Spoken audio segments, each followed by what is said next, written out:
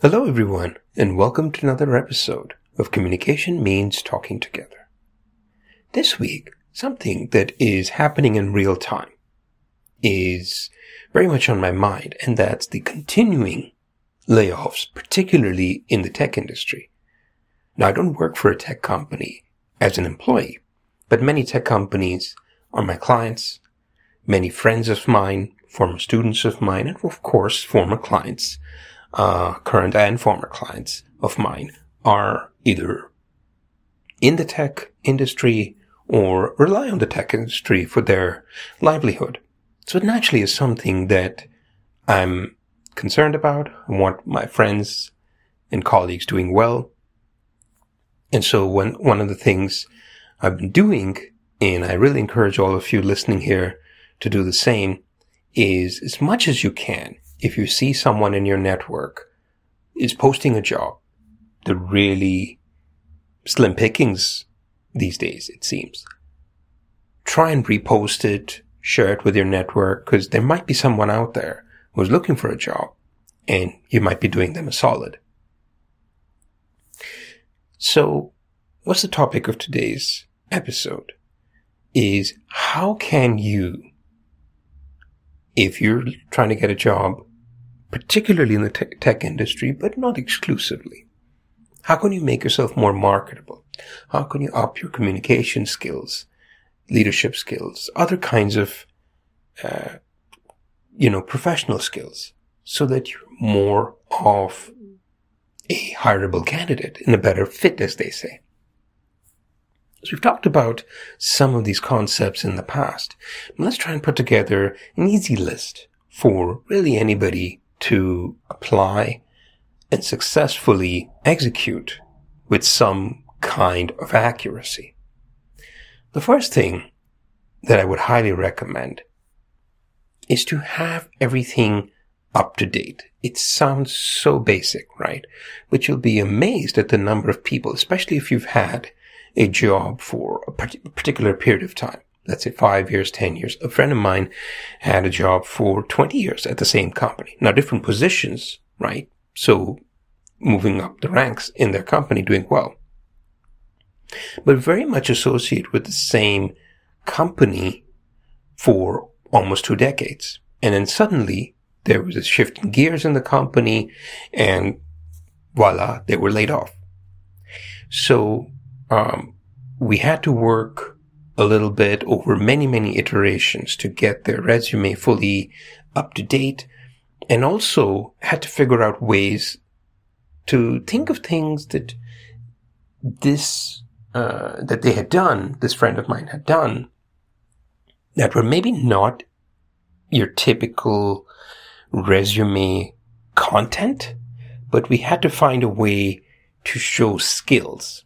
And so there were volunteer efforts that this friend had done, running, things in the community that they lived in, and also things that they had done sort of just gratis at the job, which was not officially part of their job description, but definitely something that they were doing because it was a passion of theirs, right? Creating, for example, I had a friend, and colleague who started a book club inside their company and did a really remarkable job, and got a chance to talk to some really senior executives, because they would be sort of like this business book of the month, and they'd be like this roundtable discussion, and it would lead people to ask questions, self-reflect, test their ideas against each other. It was a really powerful activity, but it was only because this colleague, client, and friend was interested in self-development through reading business and leadership books on a regular basis. So my point being that there's a particular set of skills. I sound like the famous scene from Taken. I have a particular set of skills. Kidding aside, we're looking at building together your portfolio of skills, right? Obviously, that you're a competent person with all the basic computer skills. That's almost a default. But at the same time, you have to remember that a lot of these companies, they run your resume through keyword search. And you might say, no, duh, I know MS Office. No, duh, I know PowerPoint. Well, if you don't put those keywords in there, the machine will miss it. And, well, maybe you won't be as high up on the list. There's a lot of strange and interesting software because I've dabbled in recruiting. I've helped clients find people. So I've looked at sort of the other side. You know how when you submit your resume and you think it's just gone to this black hole? Well, it's gone into somebody's database and it pops up along with the other 40, 50, 60 resumes that came in. And, you're able to, if you're the hiring team, you're able to keyword search. You're able to put notes. You're able to send particular profiles to each other within the team. There's a lot of cool functionality, which we'll maybe look into more in the future. But the point is, keywords matter. And I can expand on this personally. Just recently I was, touching up my own LinkedIn profile because, you, when you get a minute, you should really, like I said, not just your resume, but like I was mentioning about myself, the LinkedIn profiles, social media profiles. You might have an old picture up there. You might have not the most correct title, up-to-date title for your job. Because, people move up and they move from, let's say, manager to senior manager and so forth. You want to make sure that's up-to-date. In my case, it was skills, right? So you know how in LinkedIn, about 2/3 of the page down, there's this box which you can pick certain skills that you're good at. So, for example, you could put PowerPoint. You could put professional development. You could put training, right? Like in my case, training, executive coaching, communication skills, leadership development, right? So there's different variations even on those root keywords. And it was funny because, the software tells you, hey, some people in your sector have this skill which you don't have or something like that. And, it'd be like, oh, maybe I should add that to my profile. And I'd feel like it's so obvious. Of course I would have that skill, but you never know what people type into the search box, right? So my point being that be it your resume, be it your LinkedIn profile, you want to make sure it's fully up to date and, to the point of almost redundancy, but just short of redundancy. You want to populate all the right keywords in there that you think would be necessary for the role you're applying to. So let's say you're done the dusting off and updating, right? One important thing you want to make sure is for many jobs that you might apply for, naturally, at some point, you will need to put a number down. Now, salary has kind of gotten more transparent thanks to a little bit of pushback by the workforce at large.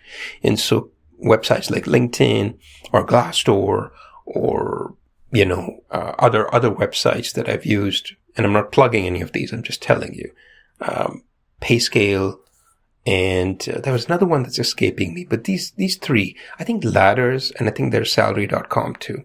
They're all okay. But I think LinkedIn, sensing the competition has really tried to, tighten itself up and offer more information. And also the job posters are realizing if they don't tell you how much you could stand to earn from a job, you might not be that encouraged to apply.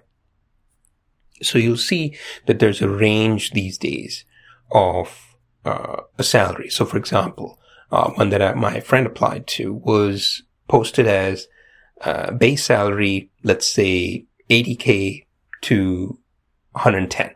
Okay, so there's the bottom rate and there's the top rate. And then, of course, they say depending on experience. Now, the reality is, on the other side of things, what chance do you have of getting the top number, 110? It's hard to say, but I think if you have more than the required amount of experience, so let's say they're hoping for 5 years. Let's say you have 7. Okay, that's 1 point in your favor. What else could get you to the top rate? I would say name brand companies. So whatever industry you're in, obviously there's the big tech companies, the big manufacturing companies, Fortune 100, Fortune 200, or even 500. I mean, if you have even just 1 or 2 of those companies, that's a great thing. If you can associate yourself to a particular product, because you might be, let's say you're stacked up well against somebody else who has 1 or 2 name brand. Then if you're able to connect yourself to a particular product at that company that's, notable, and, that even person who's not intimately aware of that company knows that just as a matter of news. That sounds great. So for example, let's say, you were ex-Google. I mean, if it's at the Google level, you don't have to have a lot of details. But supposing, just randomly, there's 2 people that are ex-Google in the running. But one of them was, working specifically, let's say, on the Play Store, the App Store, right? And they helped develop pieces of it. Now you stand out, as opposed to the generalist who did a little bit of everything, but not necessarily focusing on one name brand product. For some people, depending on your expertise, this may sound unfair, but I'm here to break the news to you that a lot of hiring teams are very subjective, because these are leadership people. They like what they like, and they're human beings, right? So they're not going to make decisions necessarily in a fair and objective way each time. So what do we have so far? You want definitely to fight back against this layoff title wave. You definitely want to keep everything fresh on your resume, on your LinkedIn. And you definitely want to get a better sense of what your applied positions, what they're worth, and then be able to really make a case for the higher end, maybe not the very tippy top rate. So let's say in the example I was quoting, you have a bottom range of 80K and a top range of 110. Maybe you put down 105, right? And when you do that, what you can do, this is my next piece of advice to you, is you can add on something like, well, okay, I'll ask for 105 base, but I want more in equity, and I want, let's say your, signing bonus, for example. So you drop the 110 to 105, but you get a 5K, 10K signing bonus, right? And that's the kind of wheeling dealing that I would recommend folks do to make themselves seem like someone who's willing to play ball and not just demand everything. Now, of course, if you are manna from heaven, okay, you can demand everything and you'll get the job. Then you don't need this podcast either, right? But for most of us, we need to sell the game a little bit, right? And that's what this is about. One last thing I thought I'd mention. There's so many more, but this is one that comes to mind very strongly. Network and references. Network and references. Let's say you go onto LinkedIn and you are applying for a job that's posted on LinkedIn. Maybe it's posted elsewhere as well, but let's say that it's posted on LinkedIn. It is very helpful if the job poster, usually they have a LinkedIn profile themselves, if they can see that you know people in common to them. That's great if they're your second level connection, to use the terminology. What is even better is if they see in that common connections list that you already know someone at said company.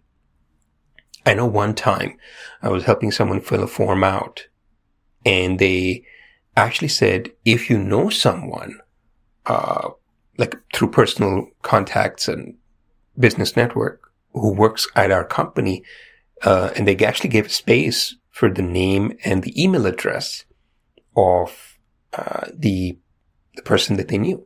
We fill it in, and we don't know till this day if it made a difference. My friend did get the job, but it was very interesting to know, and such good fortune that we actually did have a person we knew at that company. So networking and the only way you can do that, I guess the point I'm trying to make is the only way you can do that is you need to know lots of people. And of course, as you well know, LinkedIn, after you hit 500, it shows 500 or more connections. It's only when you click a couple more times and you go to the person's profile, then you see how many actual connections they have. One thing I will tell you, there's a lot of people out there who have huge numbers of connections, maybe 4,500, I should say 4,000 or 5,000 connections. That sounds great, right? But how many of those people would be willing to vouch for you and say, hey, so-and-so is great at their job, you should hire them? That's a much smaller number, right? And that's where references come in. And that's my go-home line here is, yes, it's great to know lots and lots of people in different industries, different levels of work, different types of work. But never underestimate the power of 3 to 5 solid references. Like these people, the kind of people that I hope that I keep in touch with, that I try to make my references whenever I apply for a consulting contract or some such. I mean, these are people that we have a very high level of trust, a very high level of respect, camaraderie, and appreciation for each other. They know I work hard with them, and I know that they treat me really well when we do collaborate and we, make great things happen for their various companies and their organizations, if they're a nonprofit or a university. And so when I'm able to put their names down on a form, I can do so with a great level of confidence. I really want, you folks to think about who are your 3 to 5 dependable references, people that will pick up the phone when your interviewer calls them and say, you know what, so-and-so is just, you'd be lucky to have them, And, that I think is what it'll come down to. What can I say, folks? I don't know if there's a magic trick to getting a job. What I know is you can do a lot of things before truly you can tell yourself, I've tried it all. And then you have to let the universe do its job. And what I can tell you is I hope there's people out there like myself, like you, who want to help others. And you never know if you help someone out today. And I'm not saying things are always, so calculative. I'm saying it's the basic idea that you can't have good karma come to you if you don't put good karma out there for someone else's benefit. So try it out. You might be surprised that the most beneficial thing you can do to get a job yourself is to help someone else get a job. So I thought I'd leave that here. Pleasure talking with you as always. Please feel free to come by at culturalspeak.com, say hello, say hi to me on LinkedIn, and have a wonderful, wonderful weekend.